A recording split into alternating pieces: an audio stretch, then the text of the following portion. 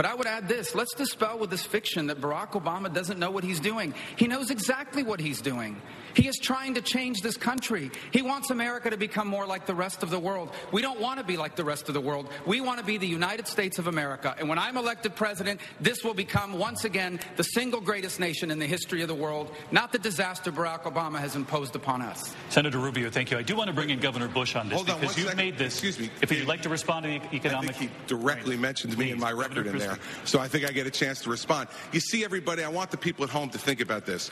That's what Washington, D.C. does. The drive-by shot at the beginning with incorrect and incomplete information, and then the memorized 25-second speech that is exactly what his advisors gave him. See, Marco, the thing is this. When you're president of the United States, when you're a governor of a state, the memorized 30-second speech where you talk about how great America is at the end of it doesn't solve one problem for one person. They expect you to plow the snow. They expect you to get the schools open. And when the worst natural disaster in your state's history hits you, they expect you to rebuild their state, which is what I've done. None of that stuff happens on the floor of the United States Senate. It's a fine job. I'm glad you ran for it, but it does not prepare you for president of the United States.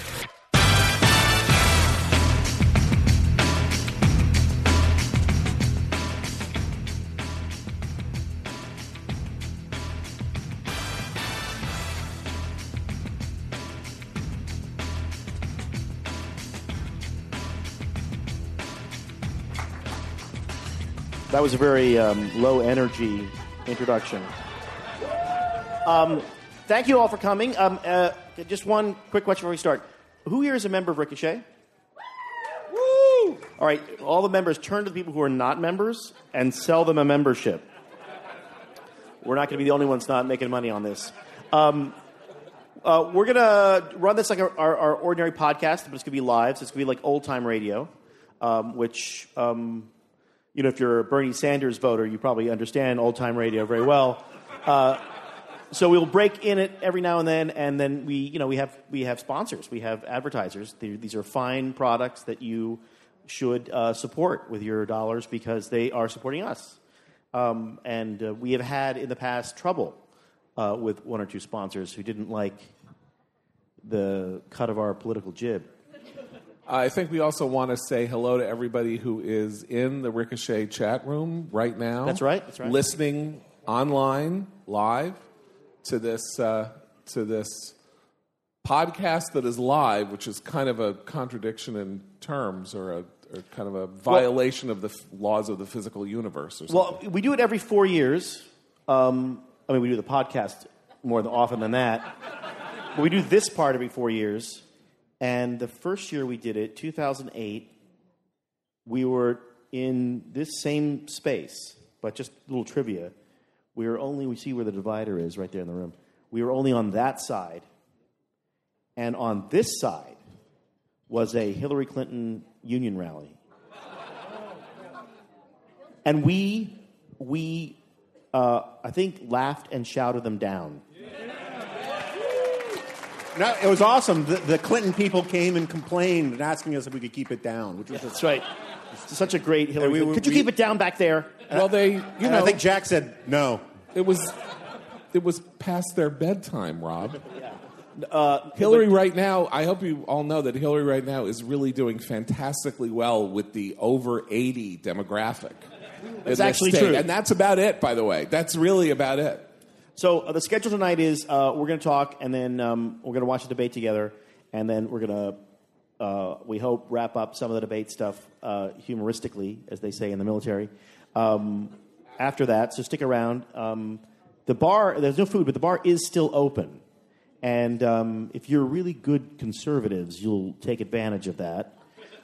Because we're going to, we should probably, if we're all going to sit here and watch the debate and drink, shouldn't we have a... Yeah, drinking game. Yeah, drinking game. So we were talking about this a little bit earlier about what would be on like your debate watching bingo card, right? And I think it was John's point that you can't. What was it? Marco Rubio. Yeah, Marco Rubio. Yeah. How many times Marco Rubio will say if I am president?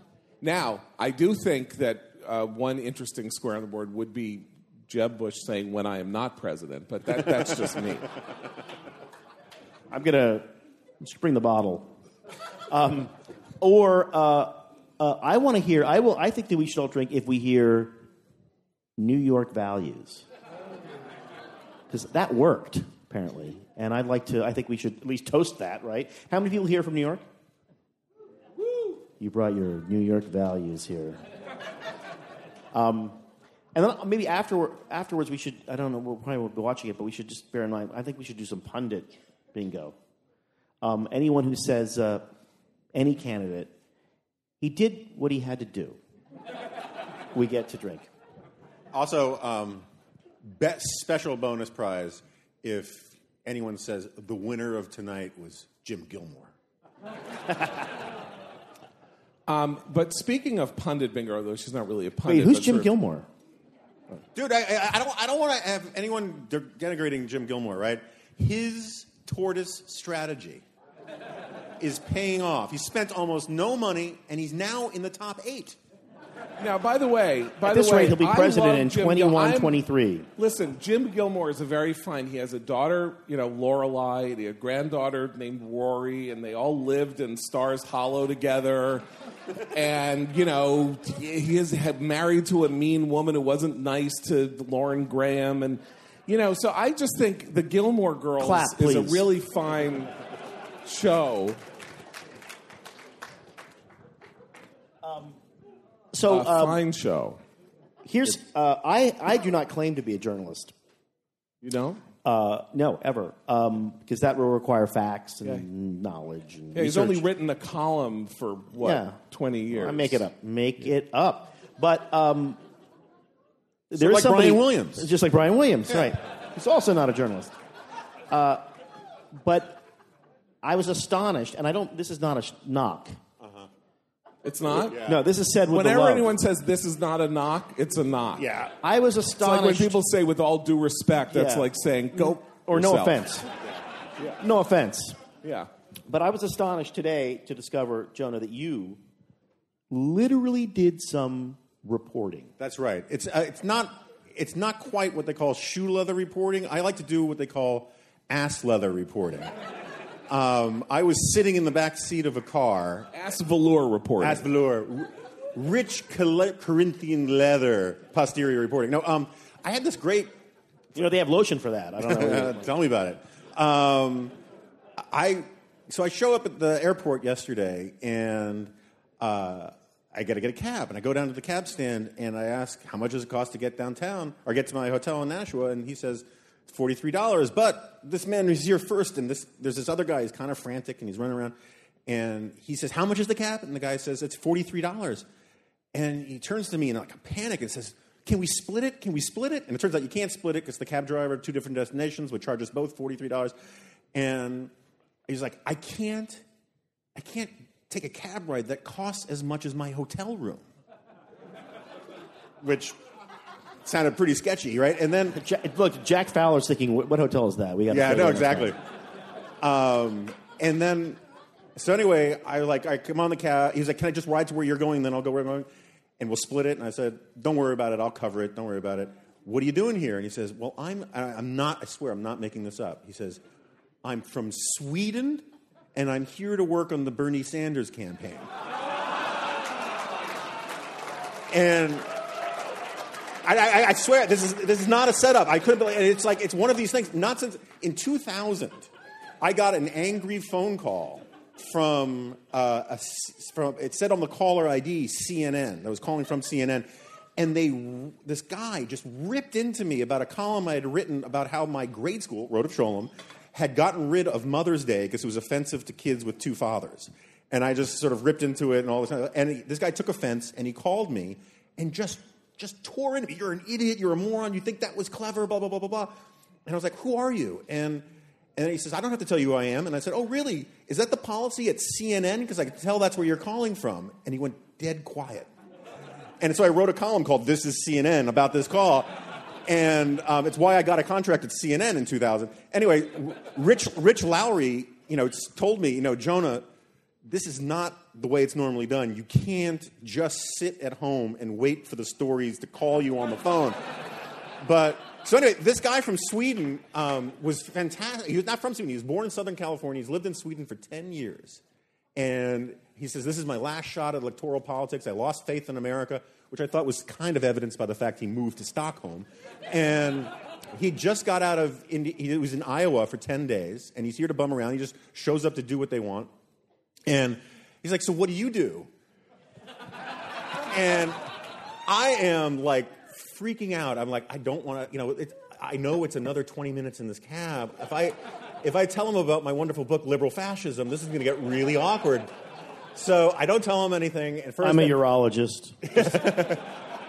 And he keeps turning it back to me, and I keep asking him these questions. It's really interesting listening to him talk, and the only football team he likes is the Green Bay Packers because it's a socialist team. And so, but anyway, he asks me, so what's your name? And I said, well, my name's Jonah. And I tell him where I work, and I said, well, I write for the LA Times and USA Today.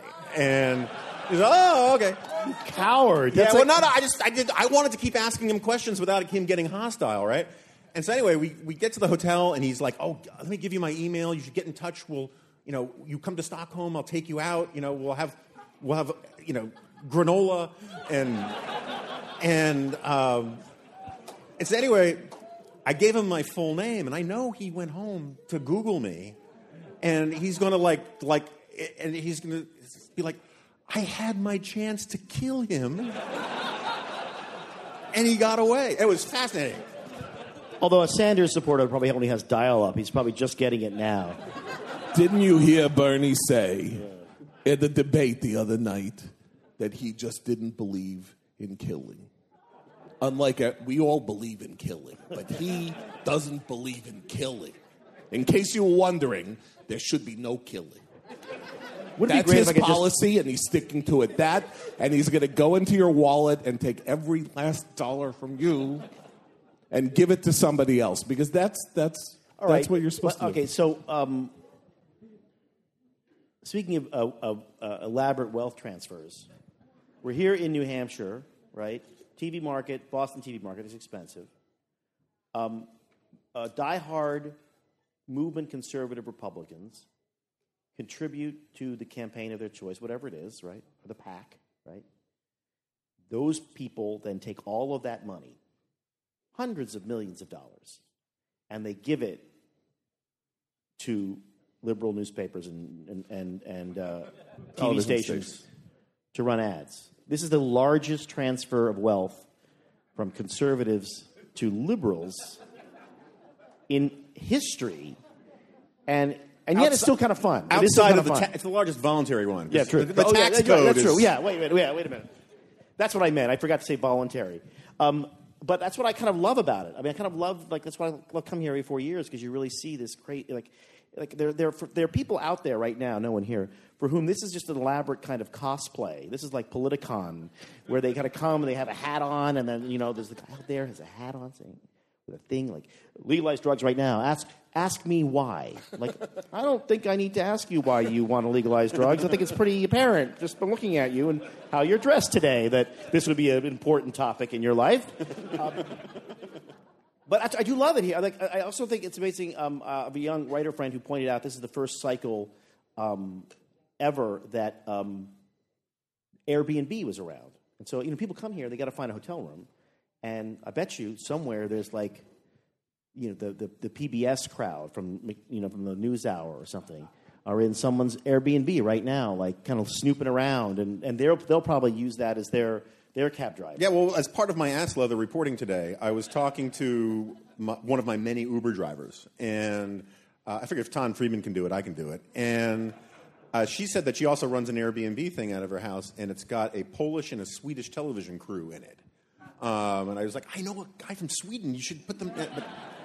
But the thing, what I'm really, not to change topics too radically, but what I'm hoping for is once this cycle is over, Fox News. I spend a lot of time in the Fox News green room. I watch a lot of Fox News. Not as much as my mom. I mean, I think the Fox News bug is permanently seared into the cathode ray tube of the screen. Well, I should also point out that if I call my parents on the phone. And the phone is answering. It's like, hello. In the back, it's like, the Bill O'Reilly. You know, the volume level. Yeah, it's up. It's up. It's louder than Hillary was last night. Well, that's how loud it was. Well, I've always had this Did theory. you guys... Wait a minute, John. Yes. How loud is it? You got to wait for the setup. It's so loud. That Bernie Sanders said, could you keep it down? That's how loud it is. Did you guys did you watch the debate the other night? I mean, the two of them were shrieking at the top of their lungs. I've never, I don't know how the modulation device on the sound panel could possibly maintain it. Those two are so into each other. Oh, yeah. It's like a remake of Cocoon. It totally is.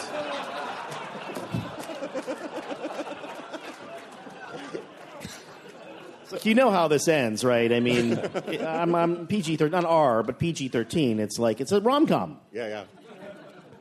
Yeah, well, and they did. It's true because they start out at the beginning of the debate. Actually, the beginning of the debate, they were like hating each other, right? She was like, that's how every rom-com starts. I hate you. I hate your values. I hate your crook. Artful smear. Right. First time in the history of Bernie Sanders' life that anyone called anything that he did artful. Artful? He's like, you are not a progressive. This is so artful. Yeah. Well, what an artful smear that was. But it would be a fantastic rom-com trailer, right? Absolutely. Because, he wants to seize the means of production. She wants to work within the system. Can these two ever get along? I really think this is I just feel sorry, for obviously Bill, who's going to be hurt by it because he's so devoted to her.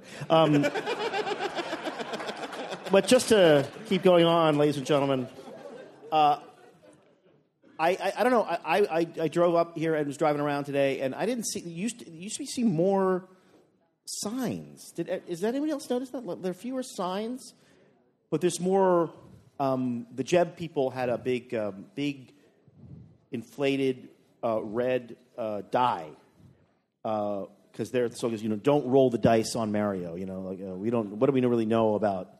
On Marco. On Marcos, yeah. What do we really know about Marco? Well, one of those ethnic names, To an Episcopalian, it's really just a bunch of vowels. Yeah. Listen. I love your spicy food. The marvelous dancing you do. The expressive language. Don't forget under the sink, too. That's also... Come on, everybody, baby. Do the conga. Yeah, exactly. No, you can't control yourself any longer. But it is different. Is it me or is it like it's gone? So we had a... Did you guys walk in and see... and I don't really mean this. I'm not even speaking about politics right now, but somebody had a hit piece on Trump. Did you guys get that on the way in? Yeah, it's called National Review. No, this is actually shorter. And it was really kind of cool because, at first you looked at it and you thought, is this really... You had to read it to know they were... It was a very sort of low-key anti-Trump piece. Although the picture... Low energy. He was like pouting. And I kind of feel like people are now so... They're so hip now to the process, the primary voters, that it's hard to poll them now.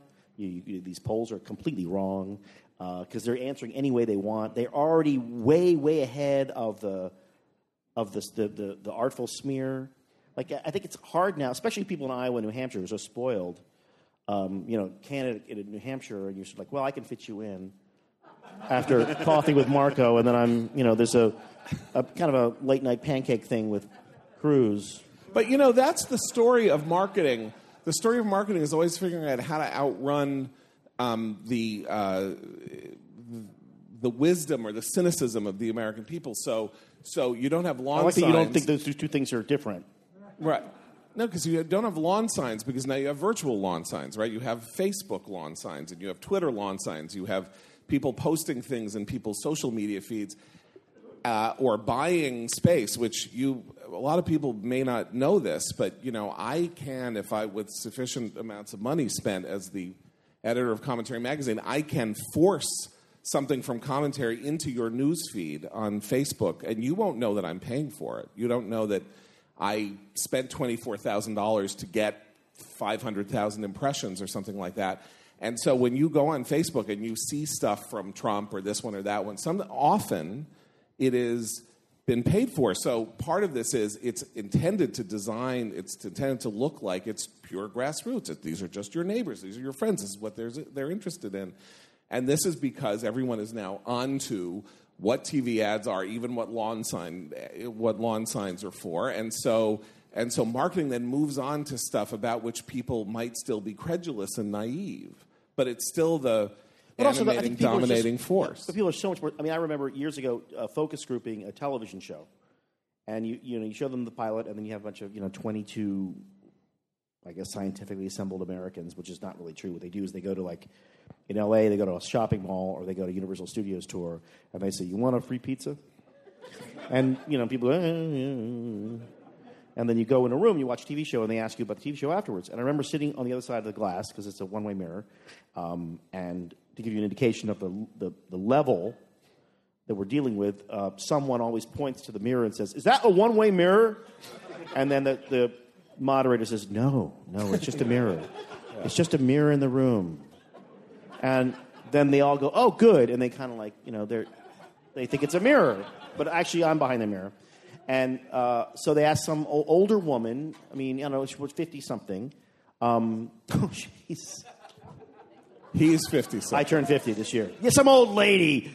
Oh, God, my age. And they asked her if she liked the show, and her response was, "I think people my age would like the show." Well, no, did you enjoy the show? And she said, "I think that show could appeal to my demographic." I think that's part of the American public right now. It makes it really, really hard to trick people into buying a thing or voting for a guy because they're too smart or they're too into the cycle. So, right.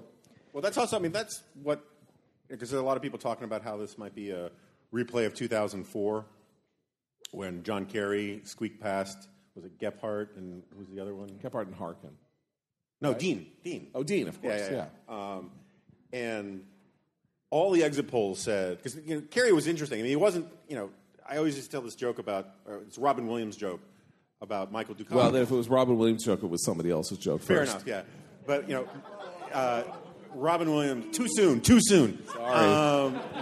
Robin Williams always used to say in the 80s that he wanted them to make sex an Olympic sport just to see what the East Germans come up with. And I always just say that about Michael Dukakis. It was like he was designed in an East German lab to be like the worst candidate possible. John Kerry was close, right? And you saw it everywhere he went in 2004. His poll numbers went up when he left the state, and they went down when he went into the state. But in the Iowa caucuses, they did exit polls. That's sort of like peace talks that he's involved in. Yeah.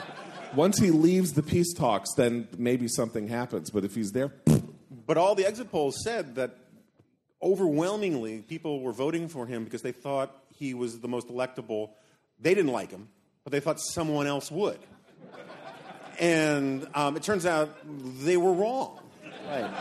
It's like when there's a thing in your refrigerator, you're like, I don't remember putting this in here, but someone must eat this. So we'll take a little break here to do two spots. All right. That's the hip media lingo for products. But before we do, I want to let you know, if you're listening to this and you're not a member of Ricochet, if you're listening to this here and you're not a member of Ricochet, I have a deal for you. Go to ricochet.com/NH, NH for New Hampshire. You get 1 free month for an annual subscription. Find out what all the shouting's about.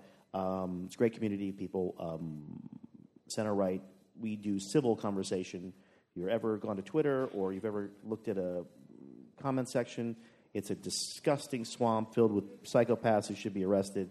Not on Ricochet. They're actually smart, polite people. So ricochet.com/NH. You get a free month, and I'll turn it over to John Podhoretz, who's going to tell us about a wonderful product that we all want to buy. Yeah, so if you listen to GLoP, you know that for the last couple of years we have been sponsored frequently by Harry's Shave. Harry's Shave is a company that makes is the disruptor in the industry that serves you with razor blades and shaving cream. Uber of razor blades. It's the Uber. That's the right. Airbnb of razor So, blades. and I used to say until I decided, last month to see about growing a beard, that I used it every day, which I can no longer say since I'm sort of growing a beard. But you still shave your back but with I, it, I right? shave. Yes. Sorry. Yes, I do. And that's not all, Jonah.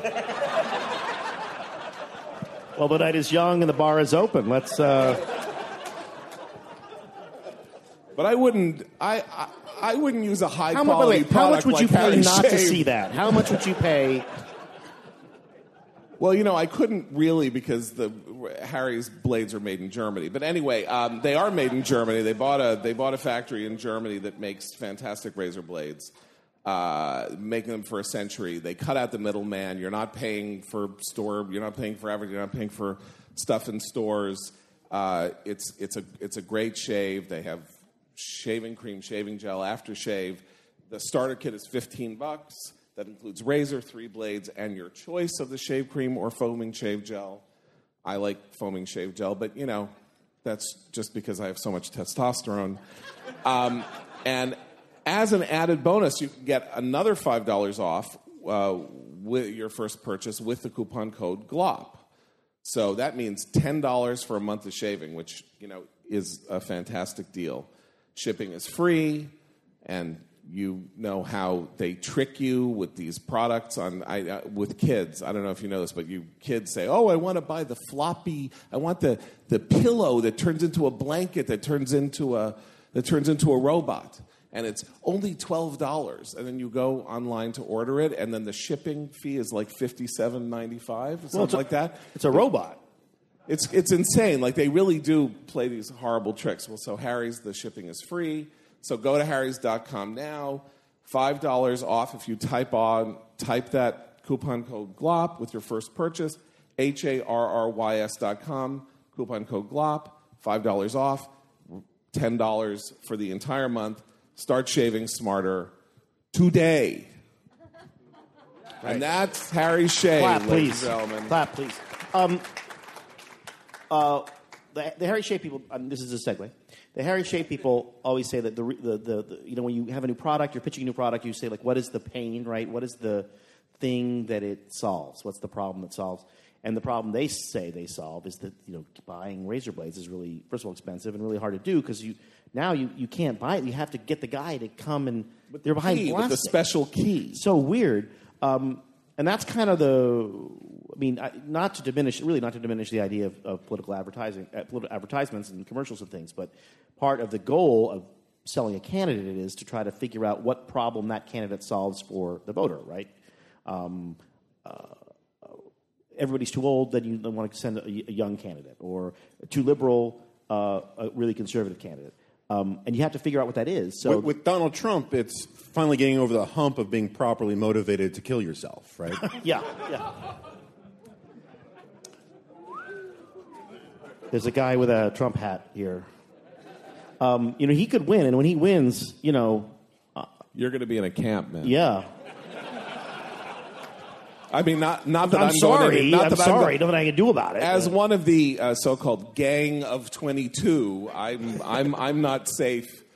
I'm not safe either. But speaking of the gang of 22 and the against Trump issue, which I guess most people know about and have read online, and which was a really both noble and editorially brilliant decision by Rich and Jack and others to do. Sort of. One of the funniest things that happened in the course of the response to it, as is often happens, is the sort of enraged response. As there was a lot of really, really nice response, and probably from some people in this room, and people really were very grateful that principled conservatives stood up and said that this was not an appropriate representation of who we are and where we should be. But the enraged response took two forms, one of which was a lot of people on Twitter tweeting at one, this sort of thing like, "And you call yourself a journalist?" Well, first of all, I mean, I'm a journalist because I write in a journal and I edit a journal. Like, it's as a literal fact. I call myself a journalist because what am I supposed to call it? You write in your little a dream milliner? journal. What am I, a milliner? Your dream journal every morning. What am I, a haberdasher? I was being chased by golf balls. Right. But it's like, dude, what? This is what you call reporting? Well, no, I don't call it reporting. I just spent 300 words insulting Trump. That's all. I was reporting my own deepest, darkest rage. I was interviewing myself. I was interviewing my id, writing about Trump's id. I was offended that I was not asked to participate because I would have been the lone dissenter. I mean, I write a political humor column. Is that what that is? I so want a President Trump. I could phone this thing in.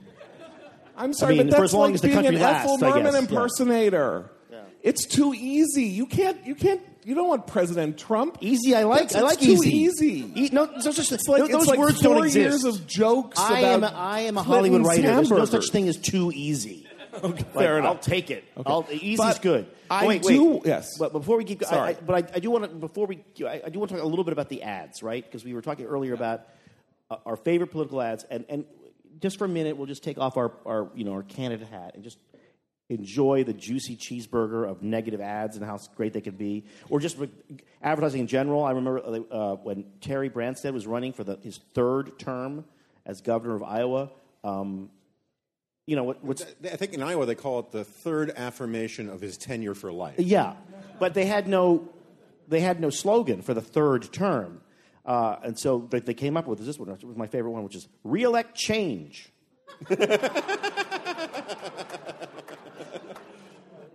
And so, what's your favorite negative? Do you have a favorite negative ad?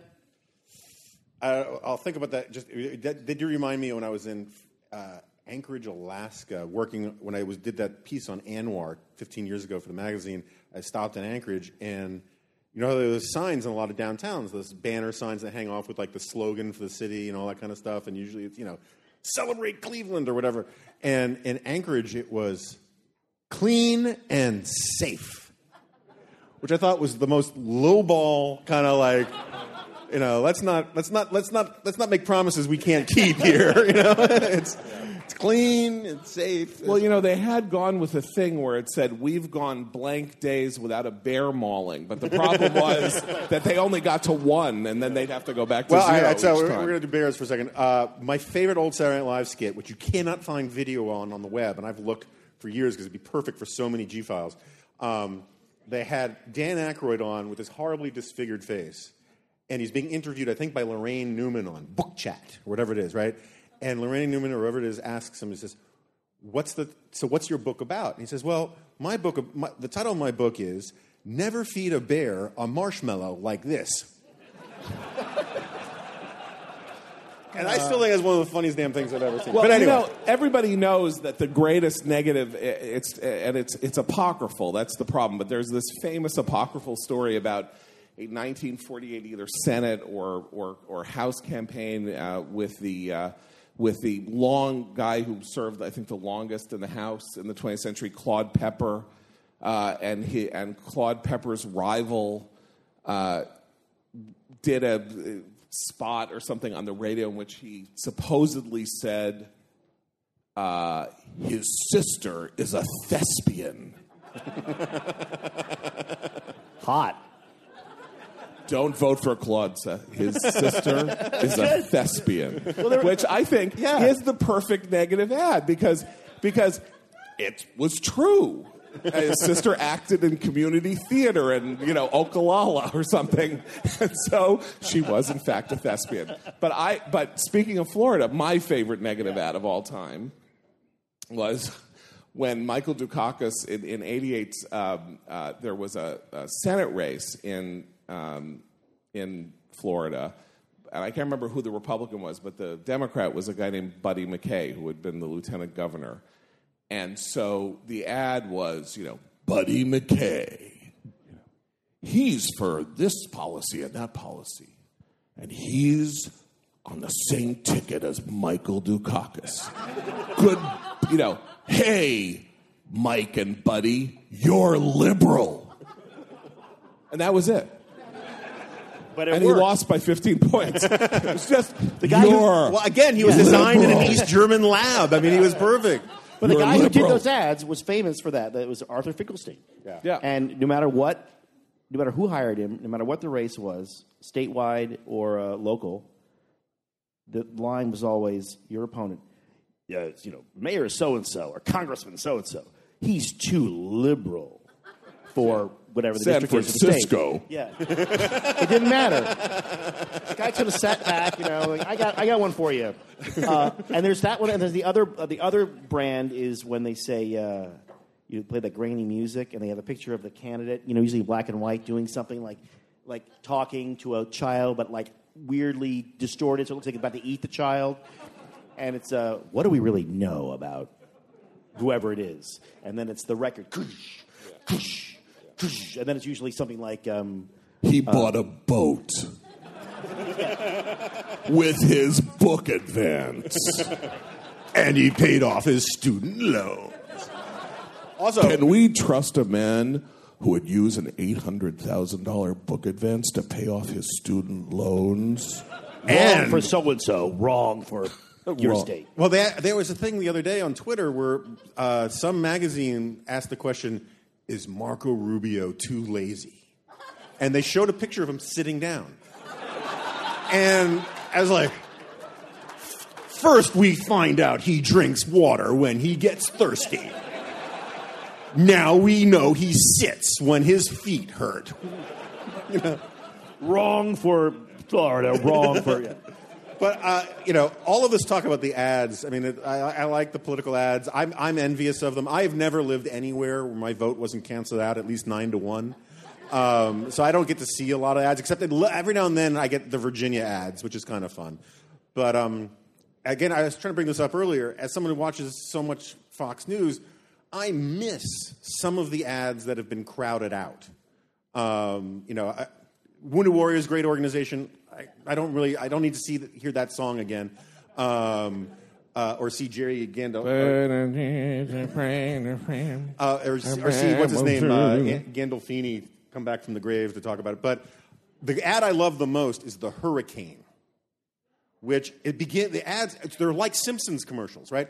The ad begins with this sort of like the Private Ryan at the end of his life, this old veteran saluting a flag against the backdrop of another flag.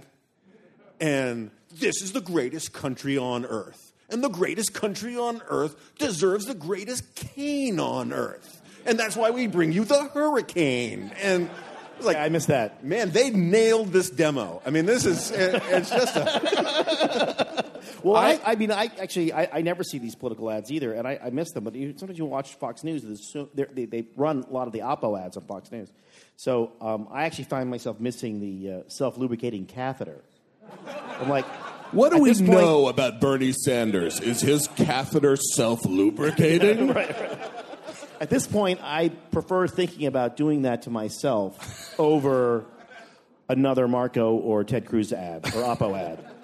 I'm out for that. So Fox, as we're talking about Fox, we were talking outside about this somewhat uncomfortable question of the divide at Fox between the sort of regular people who are regular Fox people and this crew of people led by Andrea Tantaros who are sort of all in for Trump the way that, the way that Jonah is all in for The Simpsons or I'm all in for The Odd Couple or something. Or so, I'm of course, all in for America.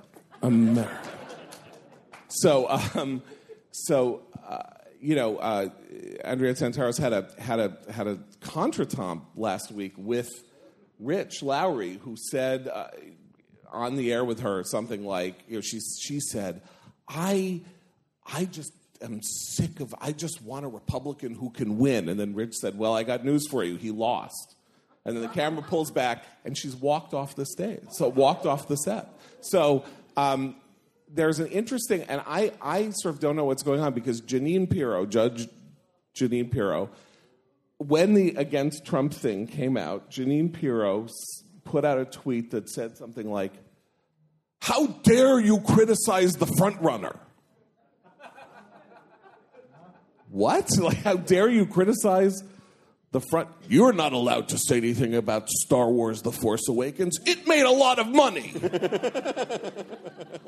How dare you criticize the front runner? Like, this is like we literally passed from Trump being a businessman to Trump being Stalin in 8 months. I mean, it was, and so I wondering if as I hope the Trump bubble bursts or he fizzles or whatever, how some of the people who have gone all in this way are going to put the genie back in the bottle, because there's two sides to it. Obviously, you can support a candidate who loses and then go on to support somebody else. That's part of what happens in a winnowing process in a primary. But there is something about the temperature of the Trump supporter that makes the idea of walking back or walking yourself back or sort of getting back into sort of the regular world, because you've just said, what I want to do is blow everything up. Everything needs to be destroyed and we need to start all over again. And that's like, okay, well, I guess I'll... John Kasich's fine with you. Yeah, I mean, that's the... he's a good guy. He's 18 years in the Budget Committee. Angry. I like the anger. And he, he won by 30 points his re-election, and, he really cares about the poor. So Jonah, when and if that happens, will you let them all back into your Georgetown cocktail party establishment circuit that I know that you swan around in? Rob is the only person I know who uses swan as a verb like 3 times a day. It's really weird. You know why? Because swans are delicious. Nobody knows. No, but John raises a good point. It's for National Review. This seems to be a kind of a no-brainer, right? We have said for years and years and years that we are sort of policemen of the right, or we try to uphold principle over party and all that kind of thing. And then so the idea that we were going to as a conservatives all my life, and I've been in conservatism for a very long time. I may not look it, but I got an early start. I met Pat Buchanan at my bris, so I've been around, and that's when he said, "All right, I'm done with these people." Yeah. Woo! What the hell are they doing to that baby? Show me where it says in the book you have to do that. It's the first good thing I've heard about Pat Buchanan in 30 years. And the food, but the snacks are great. I understand the party problem. So we're supposed to watch this, and then we're supposed to have a bagel with a schmear? What is wrong with you people? An artful schmear. Right. And to do it, you find an 80-year-old man? So the problem, it seems to me the problem is that John's getting at, though, is that how do you go back and say, well, John Kasich is too liberal when you've just gone from supporting Donald Trump? You can't have said that you have this, you're a stickler for conservative principle, but you're willing to completely defenestrate it when it came to Donald Trump, but you're not going to do it for all these other guys. I think they're going to have a real problem going forward. And I'll still be friendly with them, in part because I have to be, but and some of them are friends. Some of them are just wrong. But it is a strange thing, and it really divides. I can't get too deep in the weeds in it because it's a sort of behind the tent thing at Fox, but Fox is very divided about this stuff. And if you look at the New York crowd, it's mostly very, very pro-Trump. And if you look at the D.C. crowd, it's mostly not. But the people in New York are all drinking vanilla milkshakes. If you've been following my Twitter feed, you know that when I heard Bill O'Reilly say, look, I bought you a lot of vanilla milkshakes, and Trump goes, yeah, you bought me vanilla milkshakes. I'm like, who has a vanilla milkshake? That is an infamy on the milkshake, to have a vanilla milkshake. You have a chocolate milkshake, you can have a peanut butter milkshake, you can have cookies. I don't care. You're not having a vanilla milkshake. For that alone, you are not... If Marco Rubio says that Hillary cannot be president because she is not qualified or she has disqualified herself because of Benghazi, he has disqualified himself because of the vanilla milkshake. And I am totally serious about this. And that's a New York, these people in New York at Fox need a re-education on the milkshake. I truly have no idea what the vanilla milkshake thing is about, so I'm kind of at a loss here.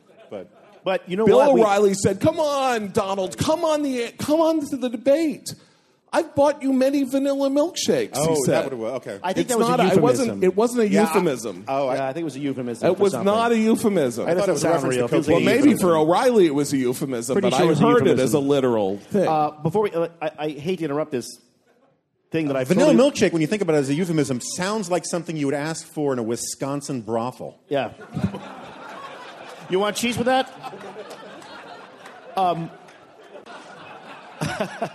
But we have a few minutes before we start. And then we'll break and have everybody get a chance to go and tank up for. I will be less sober for the second round. I just want to warn everybody now. Just so this is clear, so the minute the debate is over, we're going to come back on stage and blather about it because you won't have any opinions of it yourself. So Yeah, right. We'll do some pundit pong. Before we do, one person we won't see tonight is Carly. Boo because we're not seeing her, or boo because you look at that face. Oh, we're not right. Well, that does seem like a mistake, right? I mean, she was polling at 5%. Right. I honestly, it's like, somebody in the ABC hierarchy owned HP stock in 2005. That's all I can think. That's all. I've never seen. I mean, they withstood a pressure campaign for a week. Maybe everyone at ABC should go take over, university presidencies because maybe they'll actually, not cave to whatever demands people James make. Gilmore feel bad. It's like, yeah, Carly, you can Jim, not so fast. You're going to stay here. I feel really bad for Jim Gilmore, because Lorelai has a real problem choosing between Luke and. I do think the Carly thing is the no Carly thing, which is sort of a spin-off of iCarly, is sort of a great final example of how absolutely screwed up this reliance on polls has been this cycle. Right? First of all, the whole design of the debates from the beginning. The whole design of the debates from the beginning has been awful. It's been one of these terrible catch-22s where the people with low name ID can't get into the real debate. And the whole point of the debates is they inform people about the people they haven't heard of before and see whether they like them or not, and they get locked out. And it was all driven by polls. I never liked the formula. I didn't like Fox's. I didn't like CNN's. I didn't like any of them. They just should have had alternate A-B, coin toss kind of things. And so now we actually had people vote. And Carly did okay. I mean, not great, but she did better than some people who were up on the stage. And we're still relying on the fakakta polls. It's really it's outrageous. On Monday when the Iowa caucus happened, in the afternoon I put out a tweet and I said, okay, everybody knows there's going to be something wrong with the polls, right? There's going to be at least one big error in the polls. What do you think it was going to be? Well, it turned out that there were the five leading contenders in the three in the Republican and the two Democrats. The polls were wrong, and in 3 cases, wrong beyond the margin of error. And, of course, the main thing was that the Republican polls, 13 final Republican polls, had the race wrong because they had Trump winning, and, of course, and he lost. So we've been spending a year, the entire race has been framed by psephology, which is the fancy word for the polling industry, that we know is now not only wrong-headed, but is largely anachronistic because it does not know how to get to people the way it once did. Hey, Jonah. Yeah. What does psephology mean? Yeah, so once again, John is wrong. Psephology is not the technical term for the polling industry. Psephology is the term for the study of elections. Psephology comes from the ancient Greek where they used to vote with a little stone or pebble. Little pebble. Hey, look. Oh.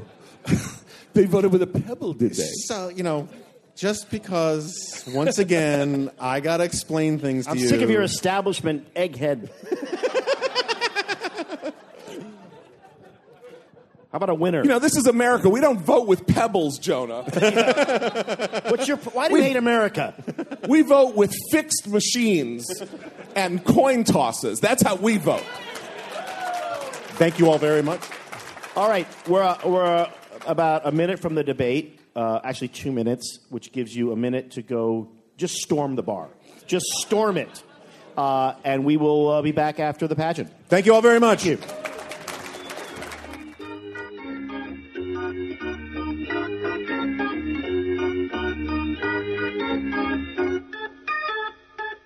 This live GLoP Culture podcast is brought to you by The Great Courses.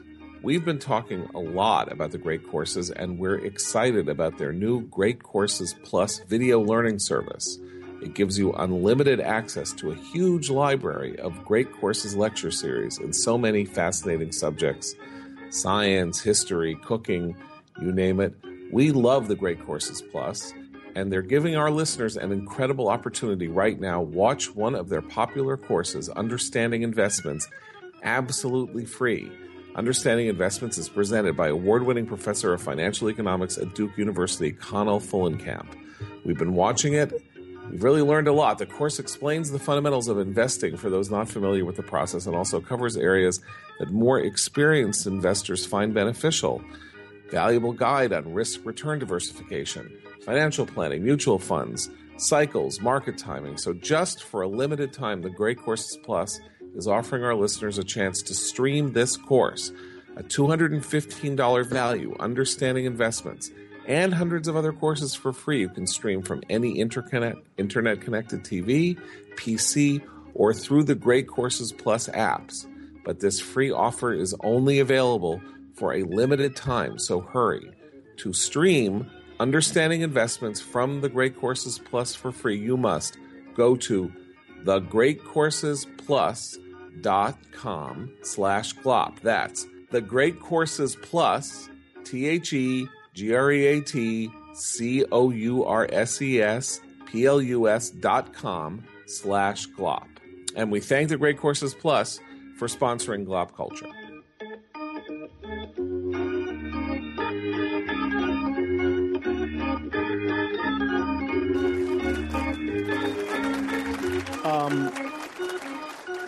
Thank you all for sticking around. We're going to do this pretty quickly, but we do have a little business to do. Before we start, I do want to ask you a question. How many emails do you have in your inbox right now? 100, 1,000, 20,000? If your email is anything like mine used to be, the answer is too many. But here's the thing. Even though I knew I wanted to do something about it, I didn't know how. I knew I'd missed something important if I just deleted them all. But there are too many emails to go through one at a time. Then I discovered a product called SaneBox. I reach inbox 0 every day, and I've got email sanity again, called SaneBox. Can't recommend it enough. SaneBox sorts through your email and moves all the trivial stuff into different folders, so you don't have to look at it all at once. There's even a great folder called Sane Black Hole. If you move something there, it disappears forever. You never see an email from that person again. I am moving all of my John Kasich for President emails into that box starting now. Visit sanebox.com/GLoP today, and they'll throw in an extra $25 credit on top of the 2-week free trial. You don't have to enter your credit card information unless you decide to buy. There's nothing to lose. Check it out today. Let me know if you love it as much as I do. That's SaneBox, SaneBox.com/GLoP. Thank you. One question for you guys. I was going to say, though, just if Hillary Clinton had SaneBox. Oh, yes. I watched the whole thing. I'm just a little unclear.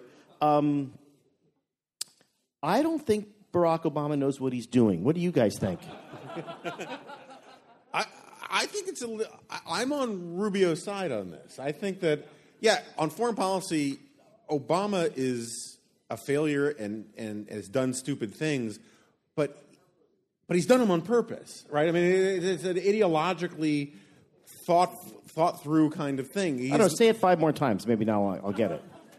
Well, no, but I agree that Rubio said it a lot, and it was a bad strategy. Can I ask, since I know we're on the air here, and we're also in a room with about 150 people or something like that. So here I have a simple question for the crowd in the ballroom here in Manchester, New Hampshire, which is, who was depressed by the debate? How many people would say they were depressed by the debate? Okay. And how many of you were aroused by the debate? Meet me after the debate. Okay. And how many people came out of the debate feeling happy, confident, happy for your candidate, whatever? Okay, so fewer than so I would say that the results are that about 20% of people were depressed and 20% of people were happy. Would that be right? So it sounds like New Hampshire. I'm and not sure. 60% are on heroin, as I understand it from the proceedings. Well, I'd like a little drug problem in this room, maybe. I wouldn't mind that. I suppose so. We're trying to beat around here is that Rubio had a bad night. He had a very bad night. And the second hour, I think, was good, but the first hour was bad. The first hour really hurt. No, look. I mean, just to be. I mean, I haven't really just made up my mind yet. Although I am very sympathetic to the Rubio candidacy, but I think you got to be honest here and look at it straight in the face. Chris Christie gave him what they used to call a wood shampoo tonight. That's what that was. And it was relentless, and it was extremely effective, and Rubio better get his act together. In what industry do they call it a wood shampoo? The industry of persuasion. Okay. Well, I mean, I don't think there's any question that we're sitting in this room, and when he repeated his Barack Obama knows exactly what he's doing, the second time people went, no. And then when he did it the third time, then I think there was a kind of horror show.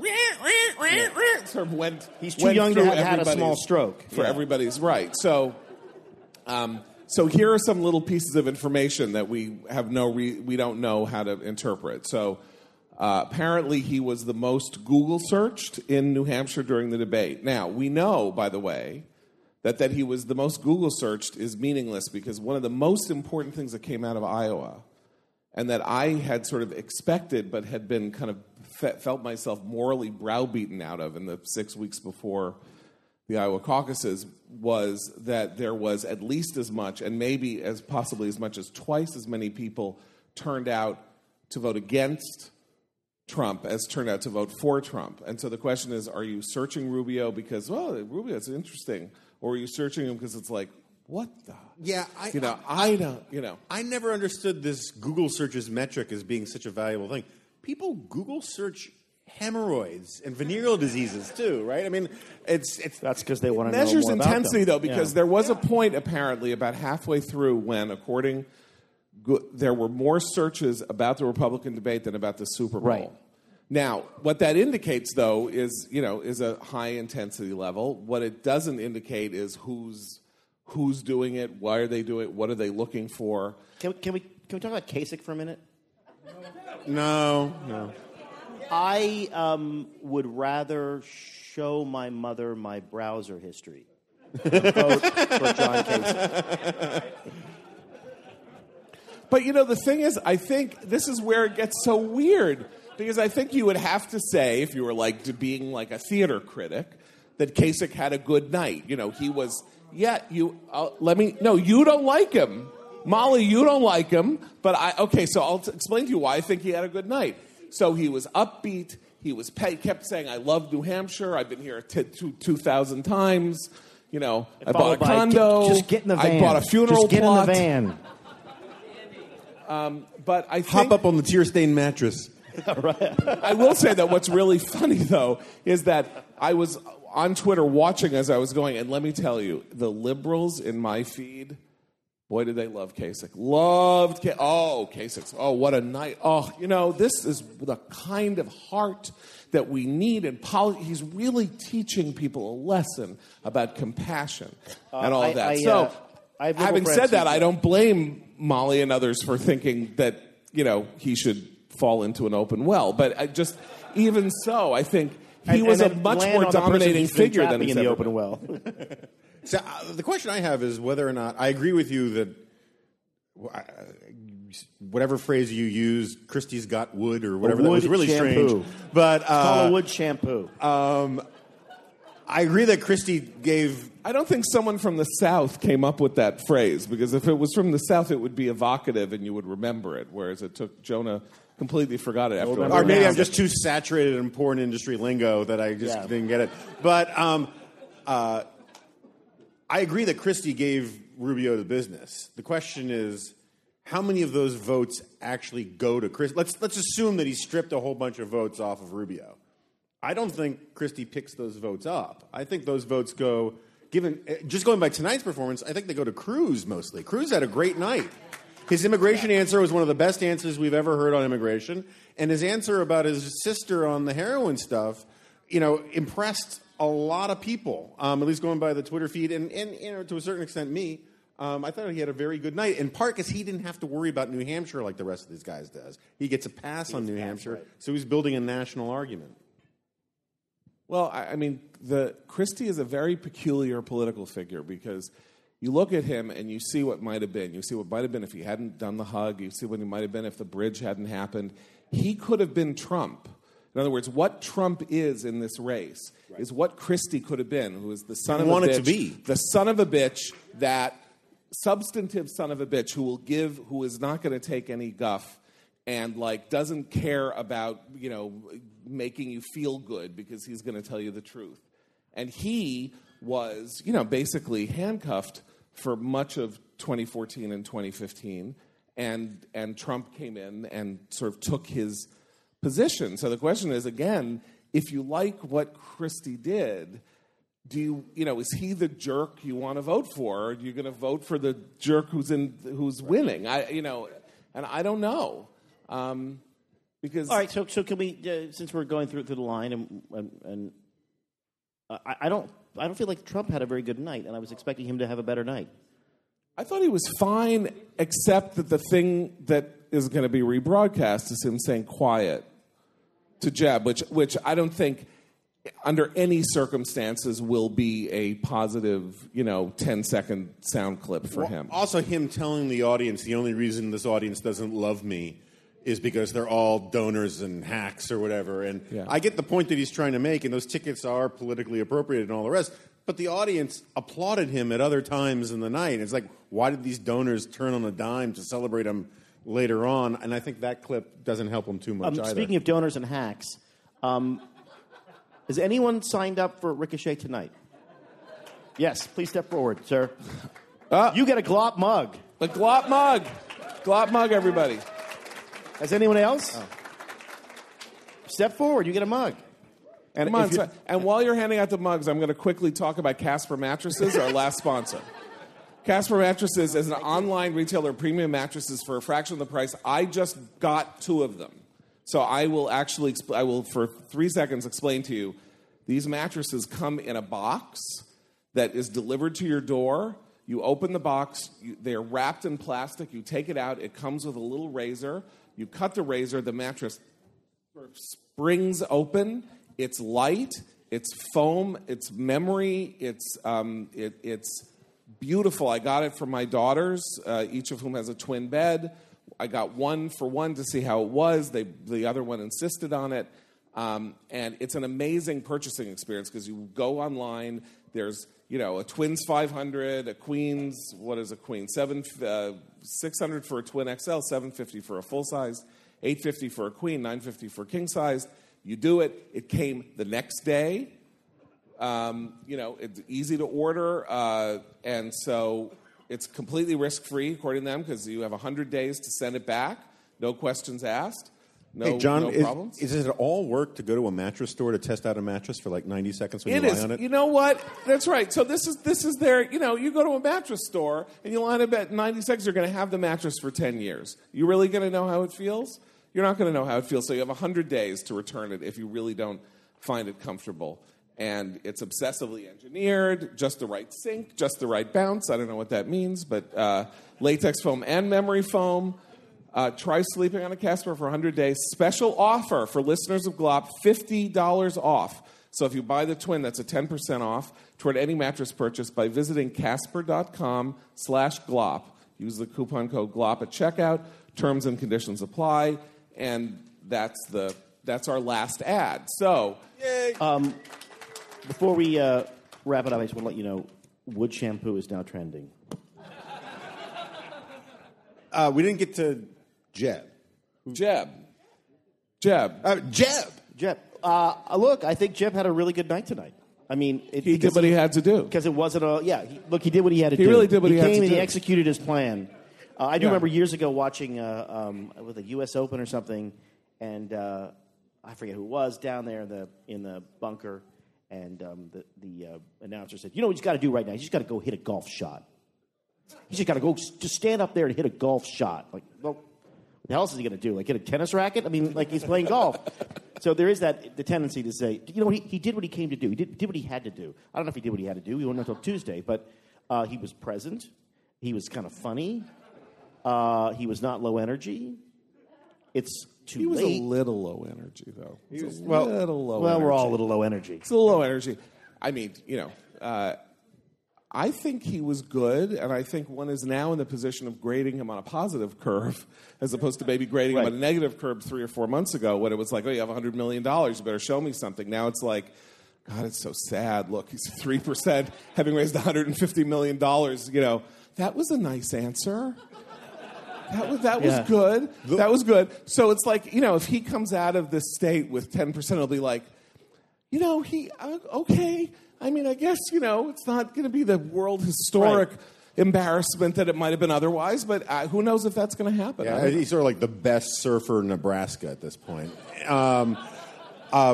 He had one truly bad statement, which he should really avoid doing, is he said, in the Bush administration, blah, blah, blah, blah, blah, he should never say... Even if he it's wins. Okay, he can say it all he else. likes, as far as he can say it till the cows come home. He should not say going to have the meaning that he wants it to. Take a page from Rubio and say, when I am president. Hey, how many times did anyone count? I think it was 7. Was it 5? Would he Okay, get well the then over? we all win. Unfortunately, we don't have enough GLoP mugs, but we could have. Like a good like a liberal Montessori school. We're all winners. Hold on. He said it more times than he said Barack Obama does know what he's doing, so he has that going for him. Which is 20. If someone had Barack Obama knows exactly what he's doing in the pool, you would have won $11 million. Well, no, because I had in my own private debate bingo urine and saliva. And I was like, ka-ching, when I heard Carson bring that up. By the way, that's not that I want to dump on... That's the first time those two things have been mentioned in a debate, but it's not the first time those two things have appeared in a debate. Especially Bernie Sanders, right? Right, exactly right. That's just another way of saying Bernie Sanders' underwear at that point. Oh, stop it. It's late. Oh, my God. It's late. We are falling apart here. But I don't want to, the thing about Christie is, it was a really, really tough prosecution. He wasn't Rubio did it to himself. That is to say, Christie went after him, and then Rubio did the thing where he said the same thing, twice again or 3 times again.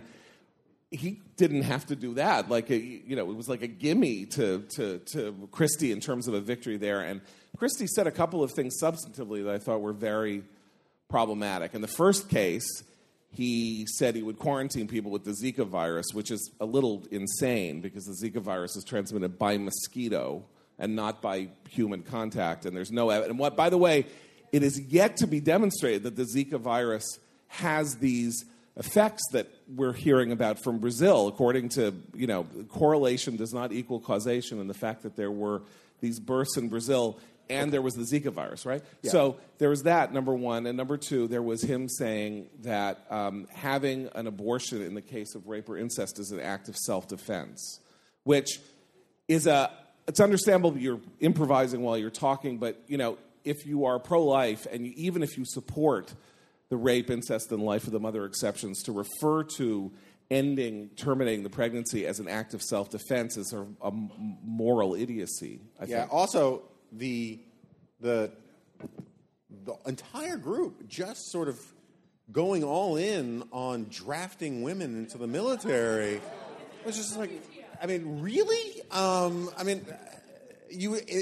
John turned to me in the middle of the thing. It was like, 30 years ago, I predicted that the entire Republican field would come out in favor of drafting women into the military. Well, Jeb tried to finesse it by saying there is no draft, so we're only saying selective service. But, it was around 30 years ago, at some point during the Reagan administration, that Cato Byrne, late of National Review, joined a commission. There was a whole commission about the service of women in the military.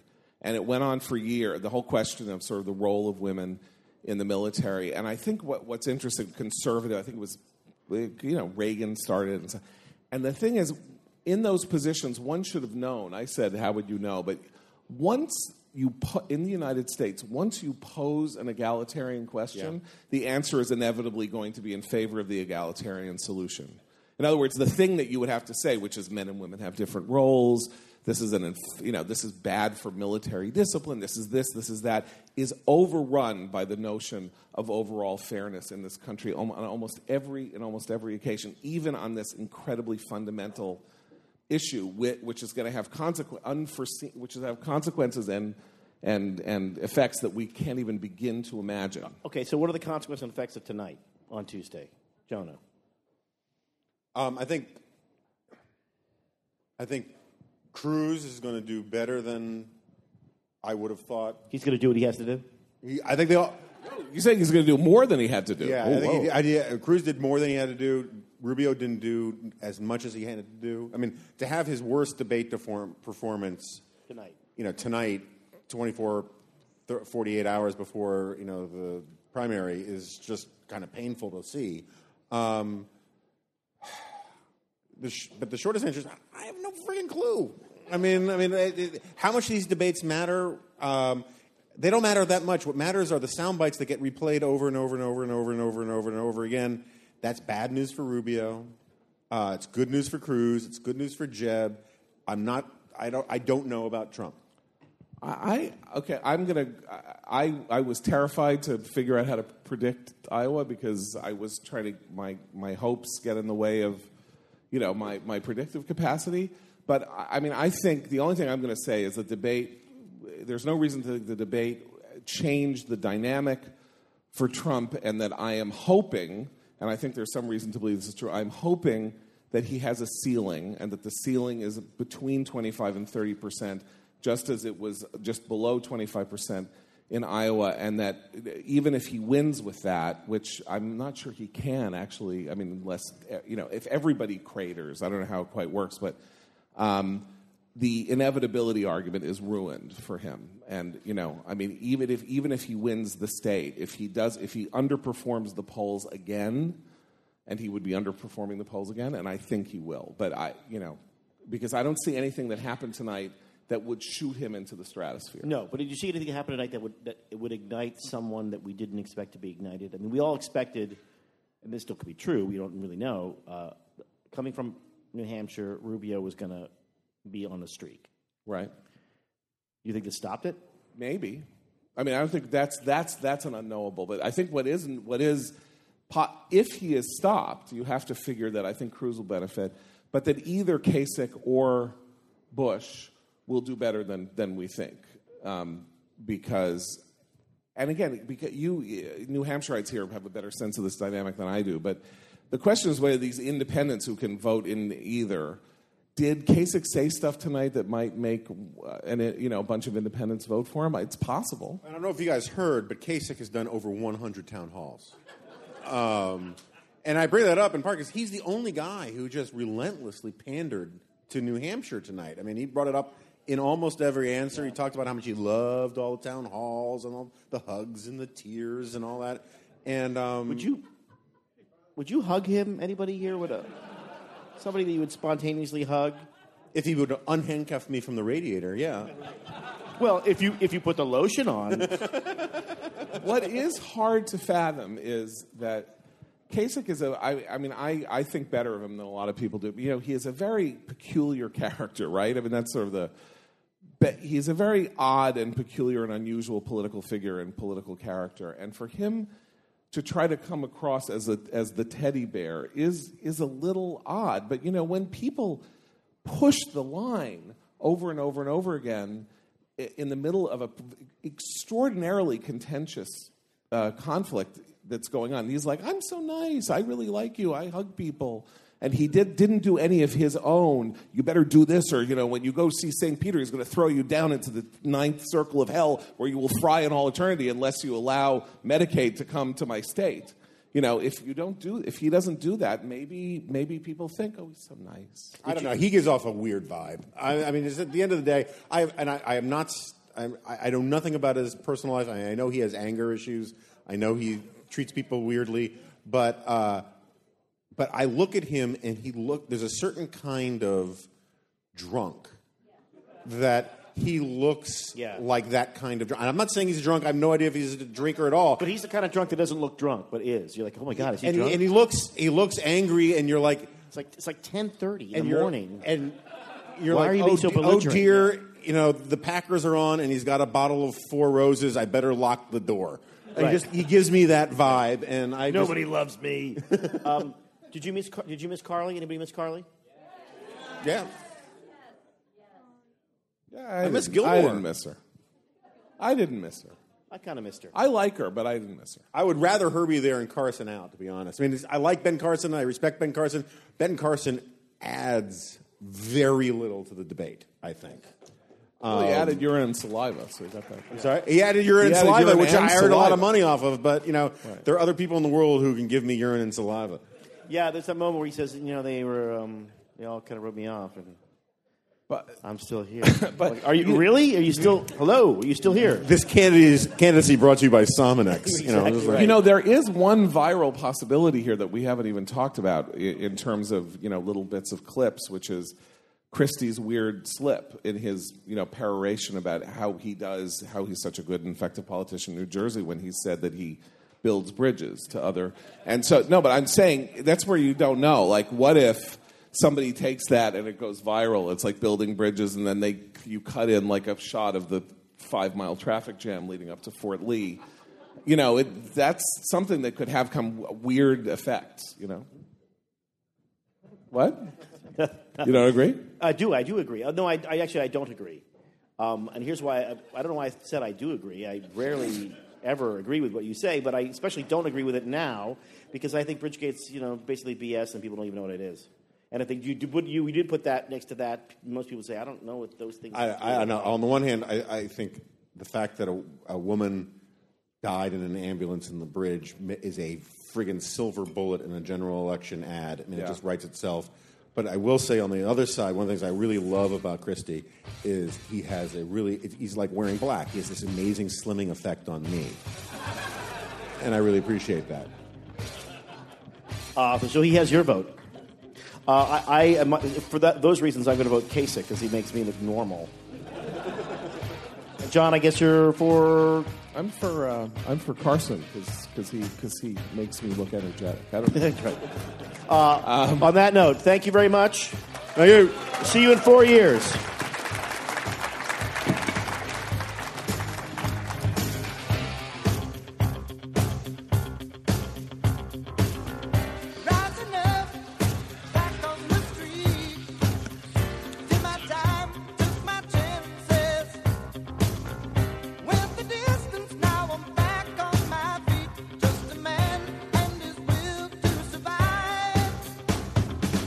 So many times it happens too fast.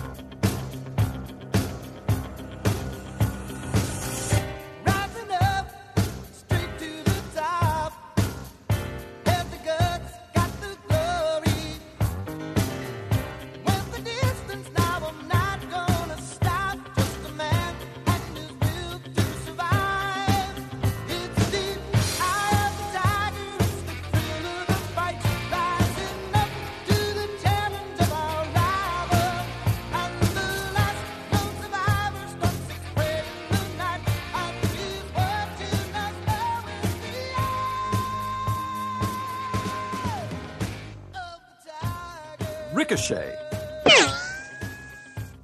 Join the conversation.